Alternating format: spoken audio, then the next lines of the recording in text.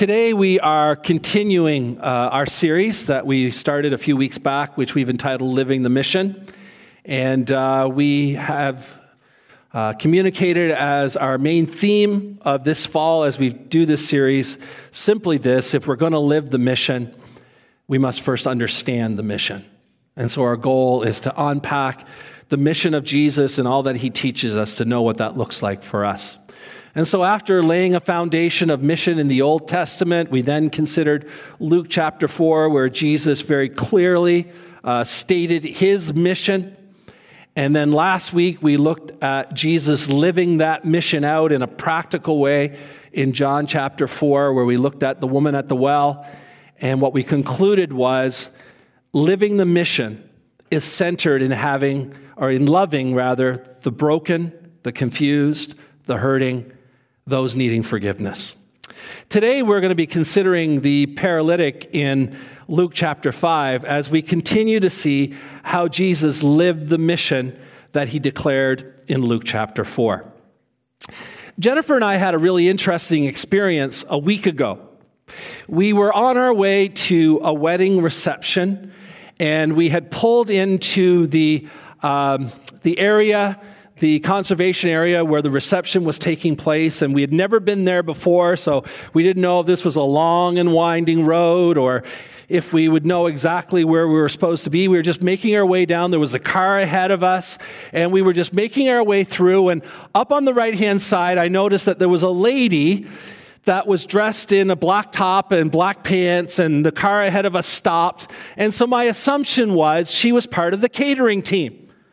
And she was giving directions as to where we should park or what we were expected to do. And so the conversation with the car ahead of us, 30 seconds maybe to a minute, and then the car moved on, and then it was our turn. And so we pulled up and we put the window down, and all of a sudden this woman started speaking very erratically.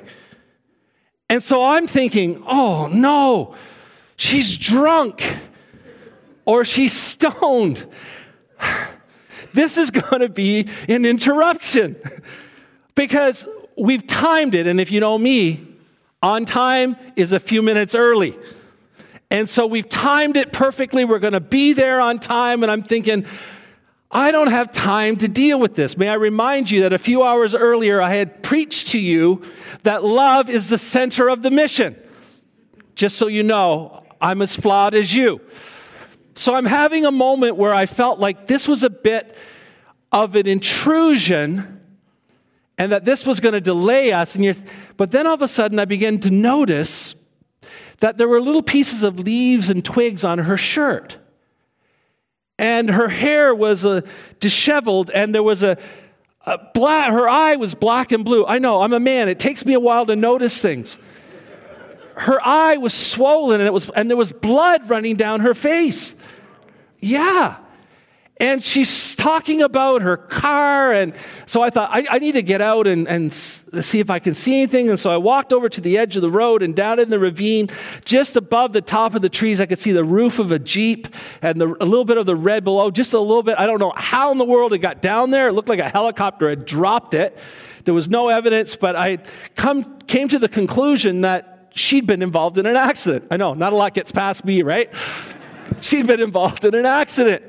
And so Jennifer immediately got on the call for 911 because this woman needed help. And so, I sat her down and I thought, well, maybe I should keep her talking just to kind of keep her clear and try to find out a little bit more information. And so we stayed with her and we just, tried to encourage her until everyone started to arrive. And within a few minutes, police, firemen, ambulances, everybody was there.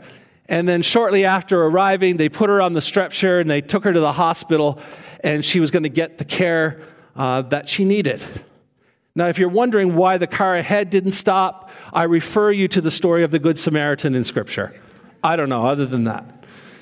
But my point in sharing that with you today is that this woman needed help to get to the place that she needed to go to. She was injured. She was disoriented. She had obviously suffered some level of head trauma. She needed help to get to the people who could help her. In fact, if none of us would be willing to stop, I don't know what would have happened to her, because she was not able to get the help she needed for herself. She was hopeless. She was dependent on somebody else.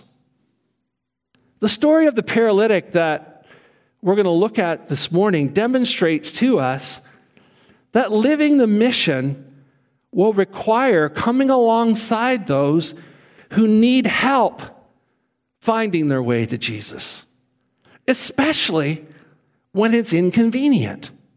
And so let's look at this scripture together this morning. It says, one day Jesus was teaching, and Pharisees and teachers of the law were sitting there. They had come from every village of Galilee and from Judea and Jerusalem. And the power of the Lord was with Jesus to heal the sick. Some men came carrying a paralyzed man on a mat and tried to take him into the house to lay him before Jesus.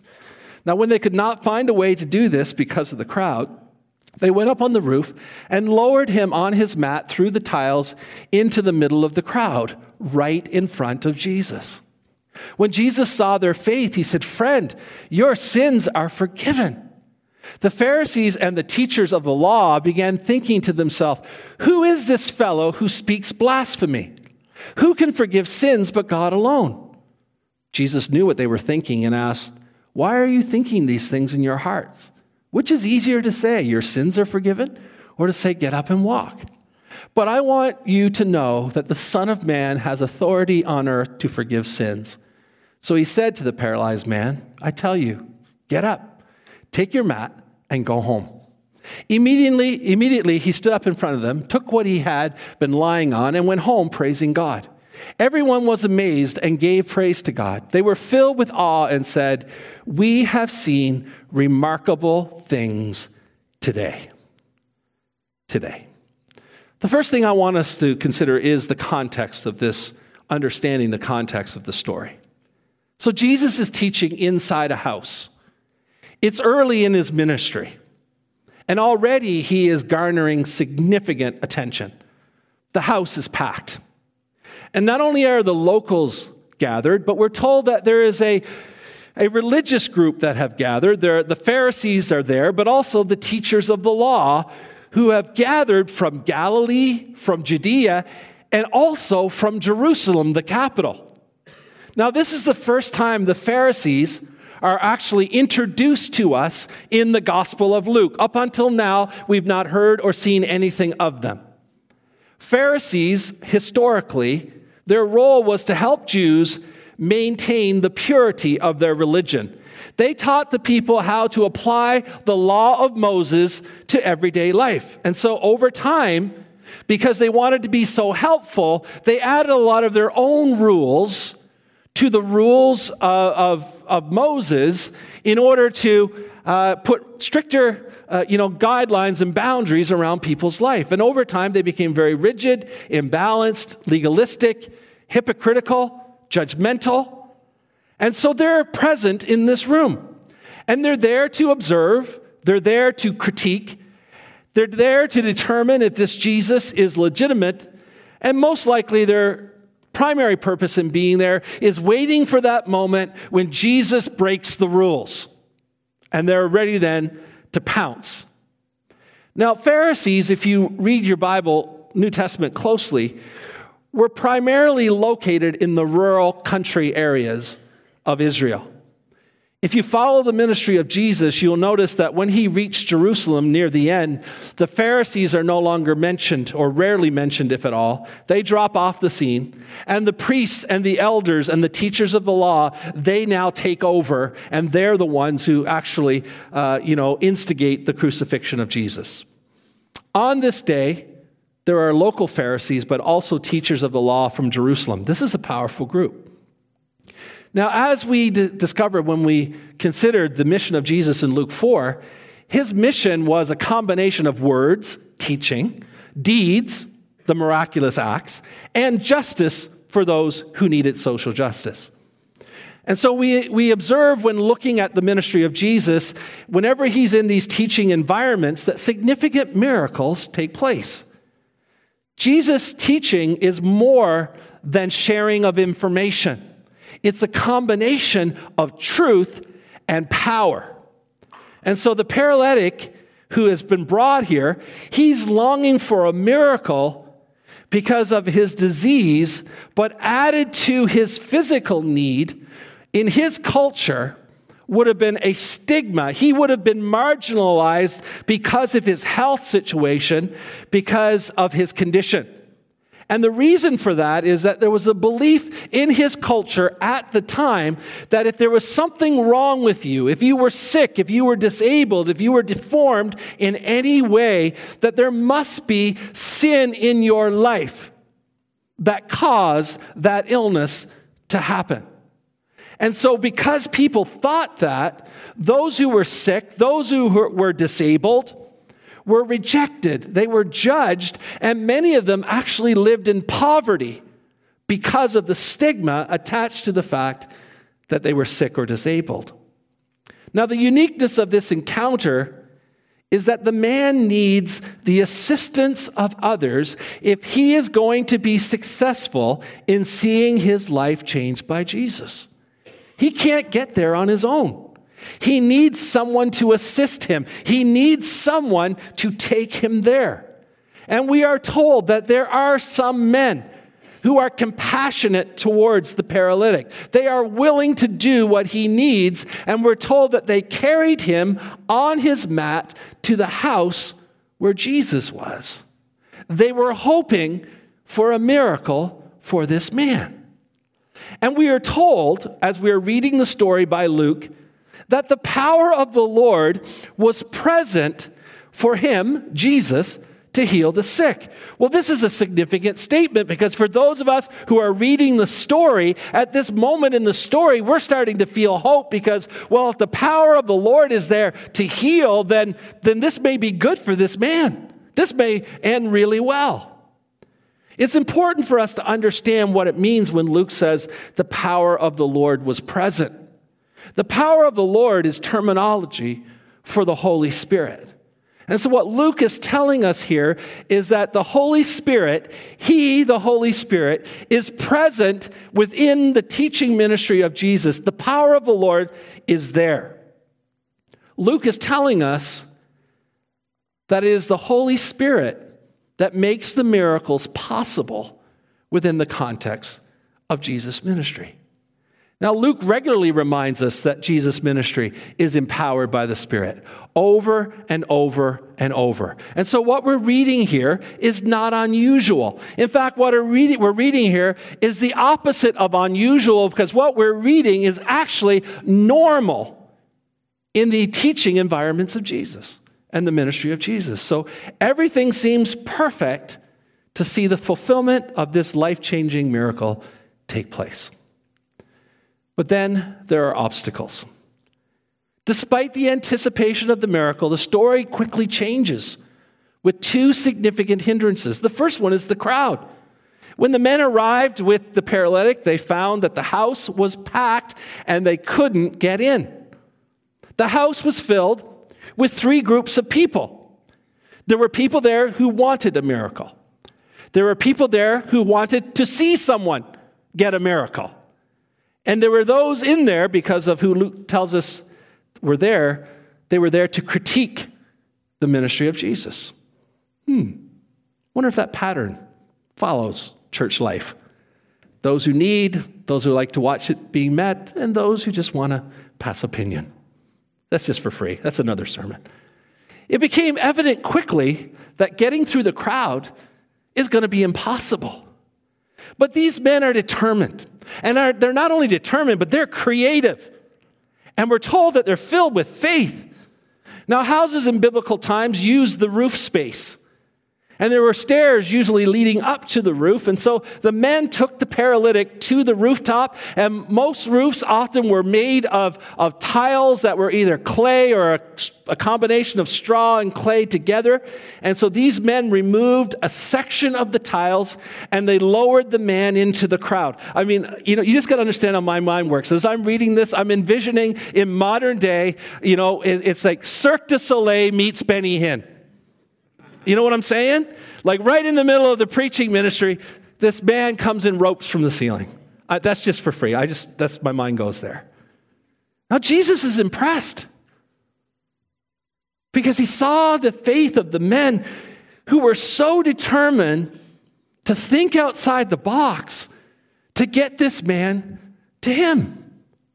Now, the word faith Jesus uses here in reference to these men simply means being convicted of truth that leads you to action. You believe something so strongly that you act in whatever way you can to carry it out. They believed so strongly that Jesus could make a difference in this man's life that they did whatever was needed to get him there. And so in this moment, as the man is being lowered in front of Jesus, it appears the obstacle is overcome until another obstacle is presented: the religious leaders. Jesus' response to the paralytic was not what the men who brought him, likely nor what the paralytic himself was expecting. Instead of healing the man in that moment, he looked at him and said, "Your sins are forgiven." Now, why would he say that? I believe there's a number of reasons. The first reason, I believe, is because prior to healing this man, I believe Jesus wanted to deal with the thinking of the people who thought that sickness and sin were tied together. And so if people were going to link those two things together, Jesus is showing them, listen, I have authority over both these things. Secondly, he's elevating the primary purpose of the mission. And the primary purpose of the mission is restoring people and releasing them from their sin and their brokenness and redeeming them spiritually to God. So he's highlighting the number one priority and goal of mission. Thirdly, he's sending a message to the Pharisees and the religious leaders that he has godly authority. They don't speak, but we're told they're thinking to themselves, and this is what they're thinking. They're thinking, oh, this is blasphemy, because only God can forgive sins. This guy's gone too far. He's gone too far. Who does he think he is? And we're told that Jesus addresses what they're thinking. He knows what they're thinking, and he says, which is greater for me to say? Is it greater for me to say that your sins are forgiven, or is it greater for me to say that you're healed? Now, in reality, both of them are easy to say. And both of them, outside of the miraculous, are impossible to do. So either to say your sins are, forgiven or you're healed, they're both difficult things. In fact, it's easier to say your sins are forgiven. It'd be easier for me to look at Pastor Mark and say your sins are forgiven than it would be for me to say you're healed of whatever that is that causes him to be the way he is. But why? Why? Because there's no immediate evidence to prove when you say or disprove when sins are forgiven. There's not some tangible outward thing that you look to know that it actually happened. But if you say rise up and walk, unless the person rises up and walk, there's no tangible evidence that a miracle took place. And in fact, even if they did rise up and walk, you could do what they do in other places where they say, well, yes, he's healed, but Jesus did it with the power of Beelzebub, the enemy, Satan. And so the purpose of this moment for Jesus is to show that he has authority on earth to forgive sins. And he uses the term Son of Man when referring to himself. And in fact, he uses that title more than any other title when he references himself. And the interesting thing about this is it's a very flexible term. It can mean a number of things. In Daniel chapter 7, it talks about the one who appears before the Ancient of Days and is given the authority, the Messiah. So the Son of Man can be the Messiah. In Psalm 8:4, the Son of Man is a human being. In Ezekiel 2:1, the Son of Man is a prophet. And so Jesus uses it because it doesn't reveal who he is in fullness, but it does suggest who he is in the meantime. And so this discussion primarily shifts the focus now away from the man. He's there in the midst of them, and the whole focus is off of him, the one who the story is centrally focused on. Thirdly, and finally, we see the resolution. When all seems to be falling apart for the man, when it seems like his needs have been forgotten, Jesus turns to him and says, "Get up, pick up your mat, and go home." The man demonstrated trust in Jesus' authority. He didn't just lie there. By faith, he stood up immediately. He picked up his mat, and we're told that he went home praising God. I believe Jesus asked him to carry his mat to make a point. Like the woman at the well, where the pot was symbolic of her whole old life, the mat was symbolic of his frailty. It was symbolic of his sickness, his brokenness, his hopelessness. What previously carried the man is now being carried by the man. There's been a reversal here.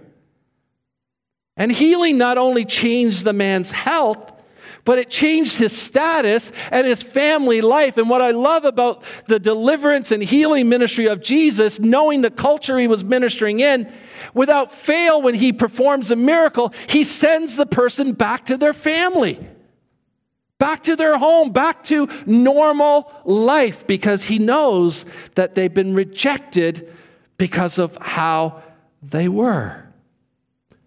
Jesus had linked the man's forgiveness and healing together, and by observing the healing, forgiveness is assumed. Watching a man walk away with the mat under his arm was a testimony to all those who were present that the man was physically and spiritually healed, and they gave praise to God. God was glorified through this act, and Jesus said, "This is why I came. I came to glorify the Father." And it says the people in the room, even though they came to see a miracle, they were amazed. They were amazed. Why were they amazed? They said, because remarkable things were done. Things contrary to expectation, things that go on beyond possibility happened in that place, and they were amazed. Now, I want you to note the last word of this passage, and the last word is today. We have witnessed, we have seen remarkable things today. It's a connection back to Luke chapter 4. When Jesus read Isaiah's passage about the coming Messiah, and after he read the passage and he sat down, the first words out of his mouth were what? Today. Today, in this place, in this moment, right here, right now, all that you have been longing for and looking for has now been revealed to you today. Today, the prophecy is fulfilled before your eyes. The word today in this passage is linking the promise of what the mission would bring. When Jesus said, all of this comes today, and they go, we've seen remarkable things today. Today. He doesn't overpromise and then underdeliver. He does what he says he will do. Now, I want us to note that this account demonstrates Jesus' teaching, Jesus' ministry of, first of all, teaching. He's teaching in the house. Of healing, as the man is healed.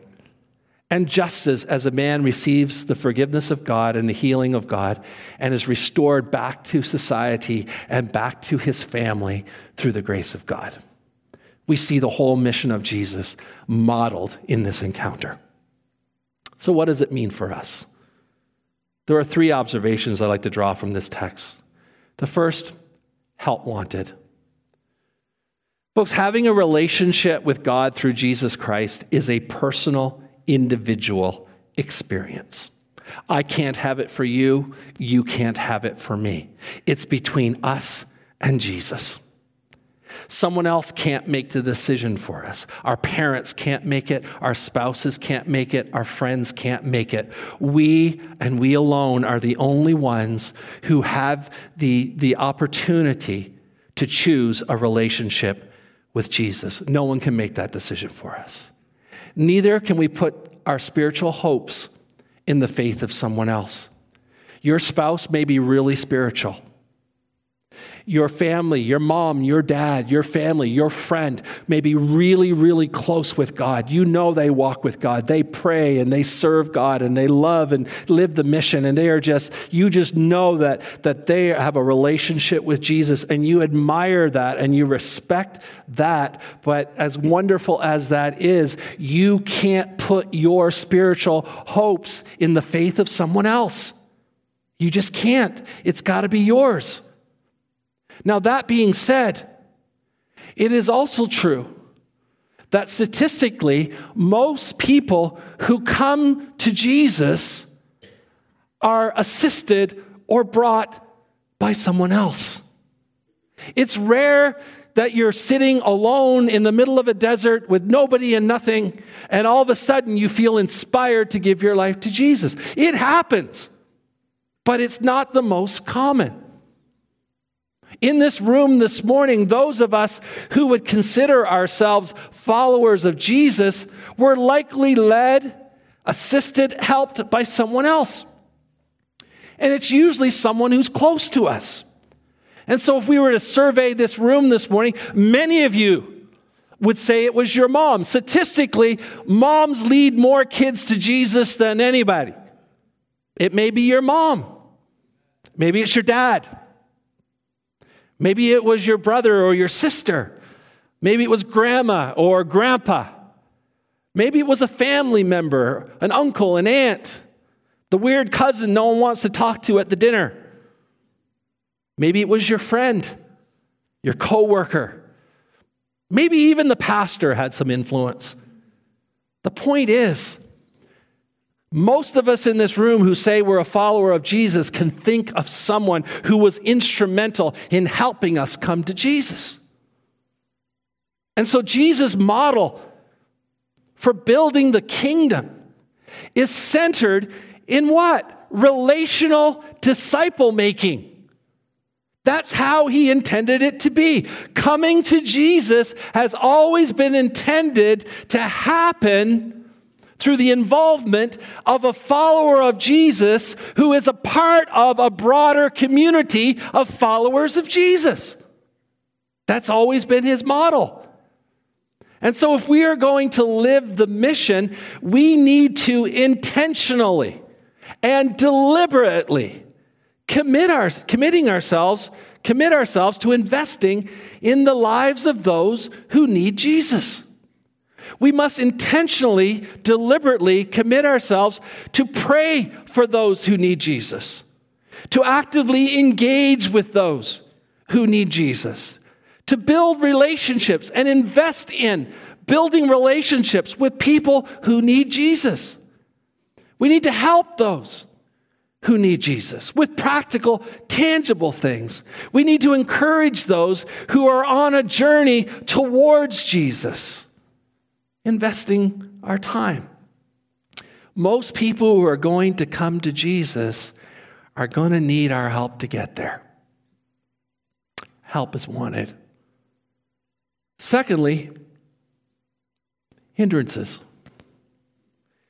Without a doubt, the path to Jesus is one that is filled with obstacles and hindrances. First of all, to begin, there's an enemy of our soul who will do whatever he can to keep us from finding Jesus.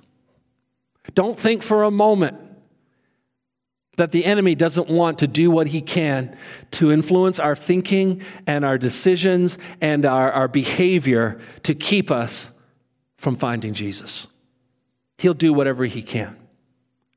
Another hindrance is the broken condition of humanity. People are suffering with deep-rooted sin in their lives. Pride. They've had so many failures in their lives. There's a sense of unworthiness that I have failed so much, I have done so much, I'm not even worthy to come, and their sense of unworthiness keeps them from Jesus. They've hurt people so badly that they don't know how they can ever come to Jesus after hurting people that deeply. Or they've been hurt so deeply themselves that they don't know how to negotiate life and the pain and the hurts and the wounds that they have in terms of coming and giving it to Jesus. The broken condition of our lives hinder us from receiving the grace, mercy, and forgiveness of Jesus. A third hindrance is the fear. The fear of losing significant relationships is a hindrance. Often people get to the point where they would want to give their lives to Jesus. They want to serve Jesus. What you're saying makes sense. What they're seeing, most importantly, in your life makes sense. They see you. They're observing you. They admire that in you. They admire your faith, and they wish they could have it. But then they start thinking about their family, and they say, you know what? I don't know how I go home and tell my parents, or my spouse, or my brother, or my sister, or my grandparents. You know, this just wouldn't fly with them. I don't think I could. Or how about my friends? If I make this commitment to Jesus, I'm going to lose all my friends. Or someone is really significant. You know, I'm dating this girl or I'm dating this guy, and if I start following Jesus, like, that's over. I know it. And so we're afraid. It's a hindrance. What are we going to lose?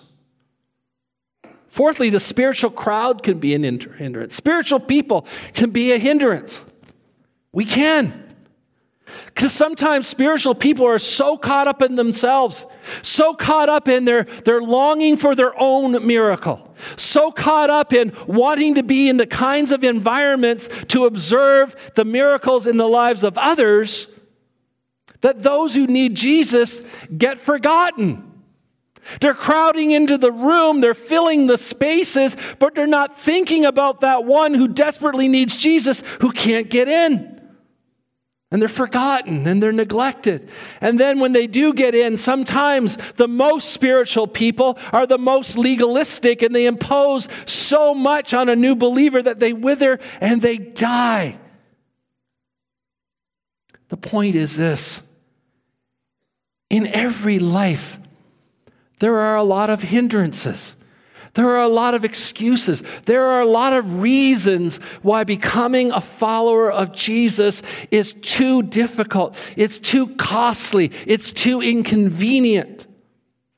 And our responsibility as followers of Jesus is to be so committed to believing that if this person that I work with, if this next door neighbor, if my son or my daughter, if this person down the street, if I could just help lead them to Jesus, I know it would radically change their lives.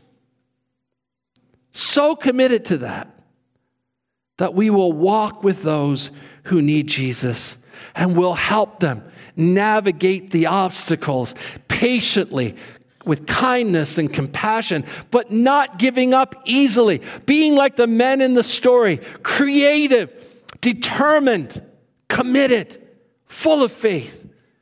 Because this person is too important to not find their way to Jesus. And finally, hope.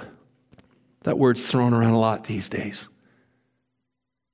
When I use the word hope, I use it in terms of hope is the expectation that things will turn out positive in the future, despite how painful, difficult, disappointing, confusing, and hopeless things may be in our lives at this present time.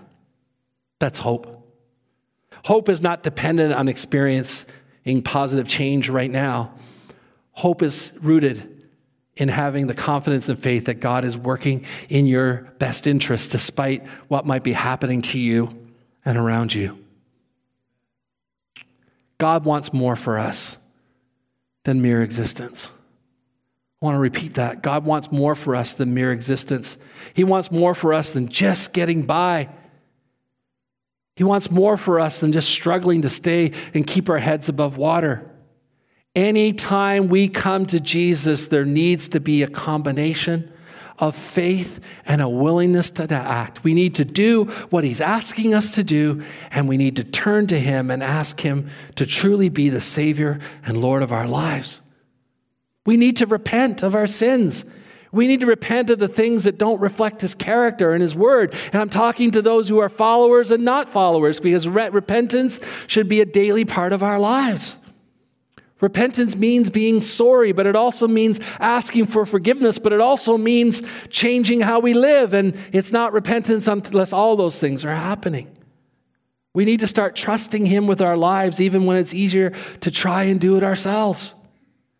We need to base our lives and character on the example of his life and character and allow the Holy Spirit to change us, and then we will experience hope. Hope. Because living the mission includes these things for ourselves, but also includes helping others experience these things for themselves as well.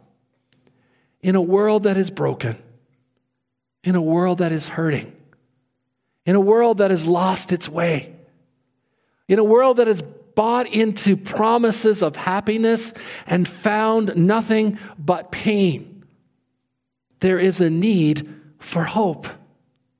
And Jesus is that hope. He's that hope. I'm going to invite our worship team to come back. Folks, if we are willing to help others, if we're willing to not be deterred by the hindrances, we're going to help the broken, the hurting, and those needing forgiveness, the delusioned, the hopeless, find hope in Jesus. Living the mission will require coming alongside those who need help finding their way to Jesus. Like the woman who was experiencing head trauma in my story, I don't know what would have happened to her if one of us hadn't stopped. I don't want to think about it.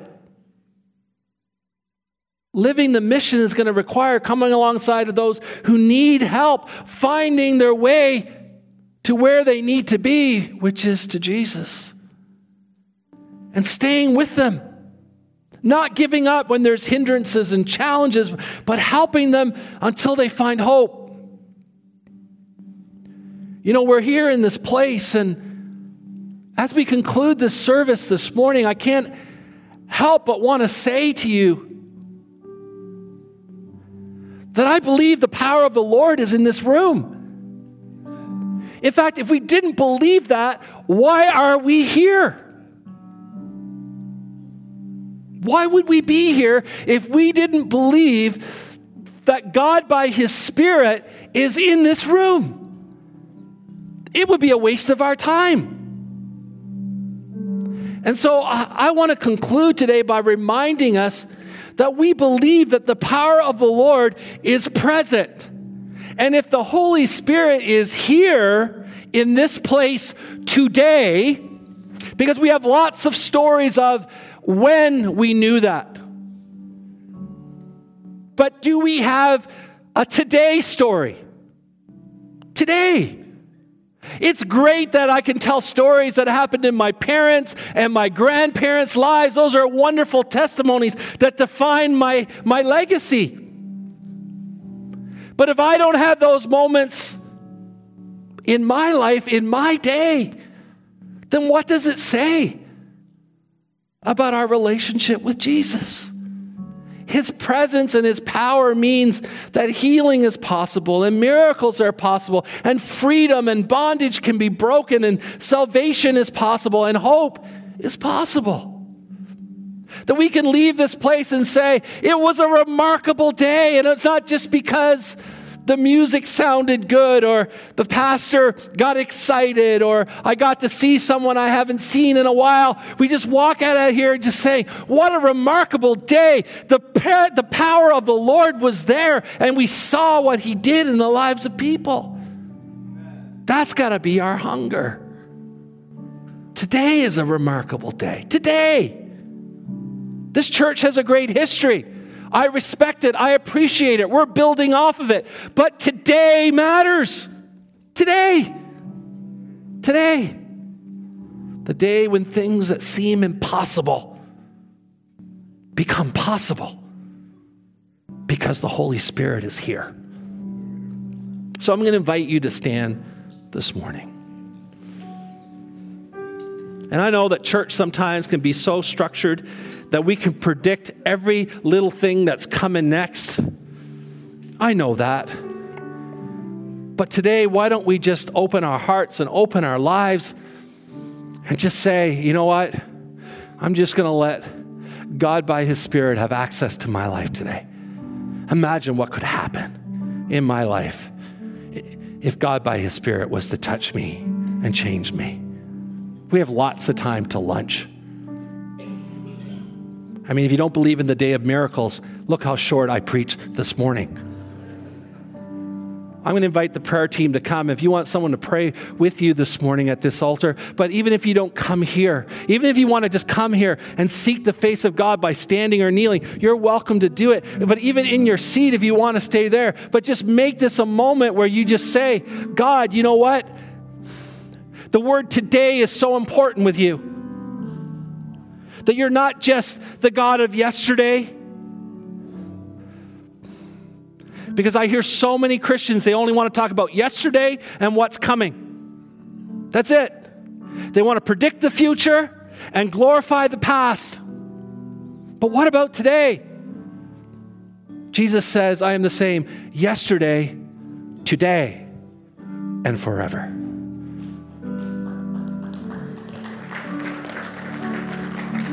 I want to invite the prayer team to come. Worship team, would you lead us? Won't you just ask God for something relevant, fresh, and renewing for you today?